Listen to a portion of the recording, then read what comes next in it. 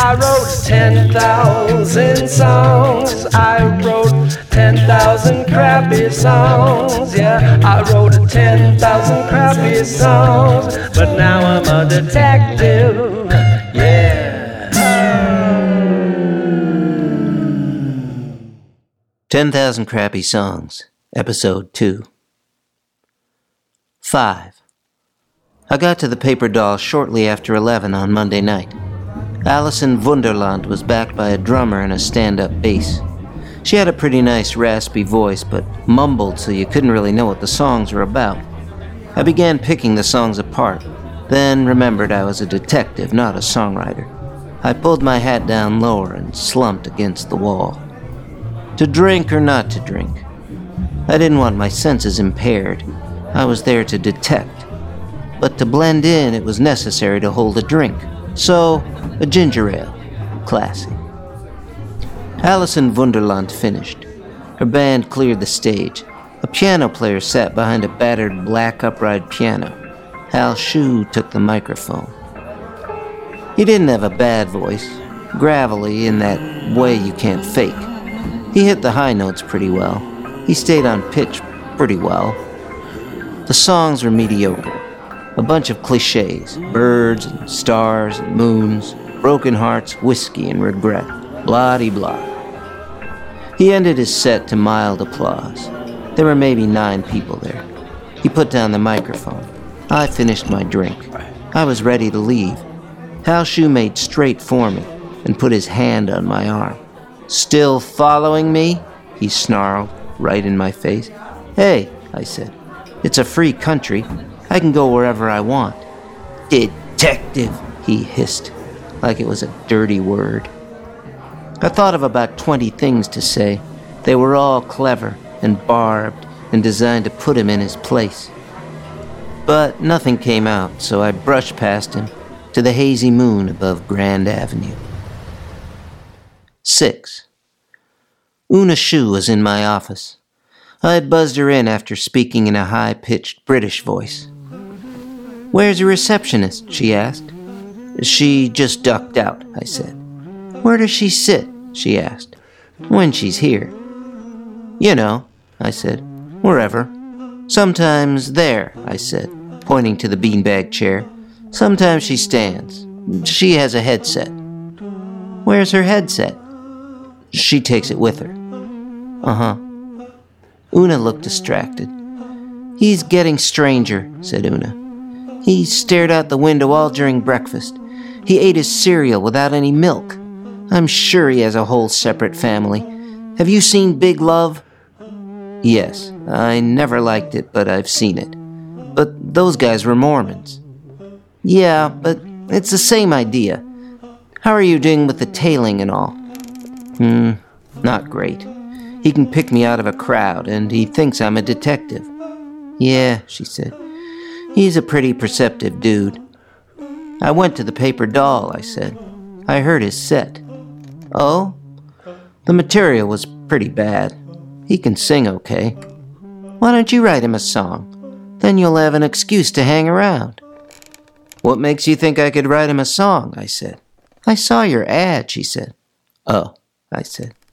What did my ad say? I used to be a songwriter, but now I'm a detective. My first ad. I thought it might get some business. "Yeah, well," I said, I gave that stuff up. I wrote 10,000 crappy songs. I'm done with it." "Maybe you should write one good one," she said, "and give it to my dad, and then you can find his other wife and kids." "Suppose I did this," I said. "Suppose I wrote this song and I got to hang out with him and discover this other family. What's supposed to happen then? Can't they throw him in jail at that point? Isn't that fraud or something?" "I guess maybe so," I said. "Well, then there you go," said Una Shu. "That's what we'll do." 7. The following Monday I was back at the Paper Doll. I heard Hal Shu sing again. The same songs. The same tepid response. It was strange. The songs bore no relation to the Hal Shu I knew about. Just hearts and stars and whiskey and regret. I guess maybe he had a lot of whiskey and regret. But still, this was the man who had once painted an entire fleet of London buses pink overnight. Where was the bravado? Where was the gusto, the audacity, the fire? I was finishing my second ginger ale when Hal Shue wrapped up his set. Once again, he made a beeline for me. "Who you think you're fooling?" he said, poking a finger in my chest. "Why do you spy on me, detective?" He was nearly spitting. This seemed no place to have a conversation. I set my drink on the bar and made for the door. But this time Hal Shue wasn't going to let me go. He followed me out, snarling all the while. "What are you following me for?" he was shouting now. "Who put you up to this? What you want?" "Mr. Shue," I said, "I'm not a detective. I'm a songwriter. I just want to write you a song. That's why I'm hanging around." He scrunched up his eyes and peered at me coldly. "You're a songwriter?" "Yes, sir." "Not a detective?" "No." "Prove it." "What?" "Prove it," he yelled. "Let me hear some songs." I took a breath. What the heck else could I do? I took his elbow and led him into the alley next to the paper doll. "Okay," I said. I sang. "There's a duck who walks among the moonbeams, and he quacks while the night creatures glow, and he does it rain or shine or sleet or hail, yeah, and even in the newly fallen snow." He looked like he'd eaten a bad piece of cheese. Before he could comment, I launched into another one. "I'm out of ink in my pen, and the sink in the den needs some washing, so I'm going to wash it, oh yeah." His expression hadn't changed. I thought he might sock me in the nose, but as long as he didn't think I was a detective, that was all that mattered, for now. "Here's another one," I said. "Who's the real thing? You're the real thing. You might steal things, you might peel things, you might deal things, but no matter what, hey, hey, you're the real thing, hey, you're the real thing, hey, oh yeah." I was singing songs to Hal Shue in the alley. I sang song after song. I sang, "There is a journey that I wish to take," and "Hard-Hearted Anna from Lackawanna," and "Cold Sore on My Lip."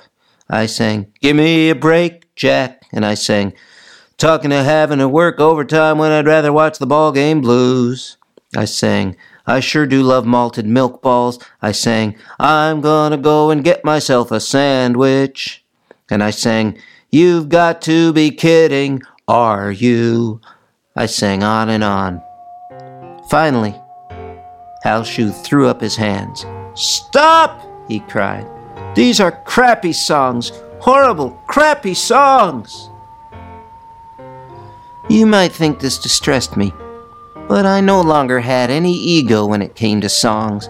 I wrote 10,000 songs before I decided to become a detective. That they were crappy, I knew only too well. "Yes," I said, "I know they are crappy, but they are songs, and I wrote them. I am a songwriter. Can we at least agree on that?" "Okay," he said. "You're a songwriter, not a detective. But what do you want? Why are you hanging around?" "Mr. Shue," I said, "I want to write you a song. A great song. You deserve it. Not to insult you, but you need better material. Let me write you a song." I still thought he might hit me. Then, slowly, he broke into a laugh. "You!" he said. "What do I need one of your crappy songs for?" "Give me a chance," I said. "I may have written a lot of crappy songs, but it doesn't mean my next one won't be good. Maybe even great." He turned. Then, just as I thought he was going to walk away and leave me to my troubles, he looked at me. "One chance," he said. You know where I eat lunch. Come when you're ready. You got it, I said. Thank you, sir. But just one chance, said Hal Shoe. And no crappy songs. He lurched down the alley and disappeared. 8. Una was sitting in my office. So, what does your receptionist look like? She said. Tall, I said. Tall and British, very sophisticated. She thought about this. So, I said, I have to write your father a song. You talked to him? I sang to him. He was going to punch me out. I had to prove I was a songwriter. Did he like your songs? He thought they were all crappy. Are they? Well, yes. But I told him I'd write him a great one. Then you can find out all his secrets. Fantastic! It's only mildly fantastic, I said. At least he doesn't think I'm a detective now, but I have to write him a great song. Who knows if I can do it? Sure you can, said Una. I wrote 10,000 crappy songs before I became a detective, I said. What makes you think I can write a good one now? Well, she said, there's a lot riding on this one. You only crack the case if you write a great one. Yeah, I said, sure. And, she said, you're not alone. We'll write it together, so it won't be crappy. I laughed. So, are you Rogers or Hart? I don't know who those people are, shrugged Una, but we're going to write a great song, and then you can tail my dad, and then he can go to jail. She got up to leave. Tell your receptionist to have a lot of paper ready tomorrow. Tomorrow? I said. I do have other clients, you know. Maybe I have to tail someone tomorrow afternoon. See you tomorrow, she said, after school. And no crappy songs this time.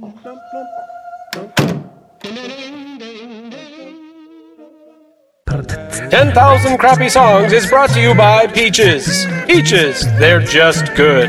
This episode written and voiced by Dan Byrne. Produced by Dan Byrne and Will Massasak. Songs by Dan Byrne. The show's theme music and score written by Will Massasak and Dan Byrne. If you like the show, there's no mystery as to what to do.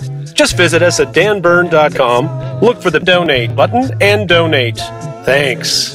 Tune in next time for another edition of 10,000 Crappy Songs.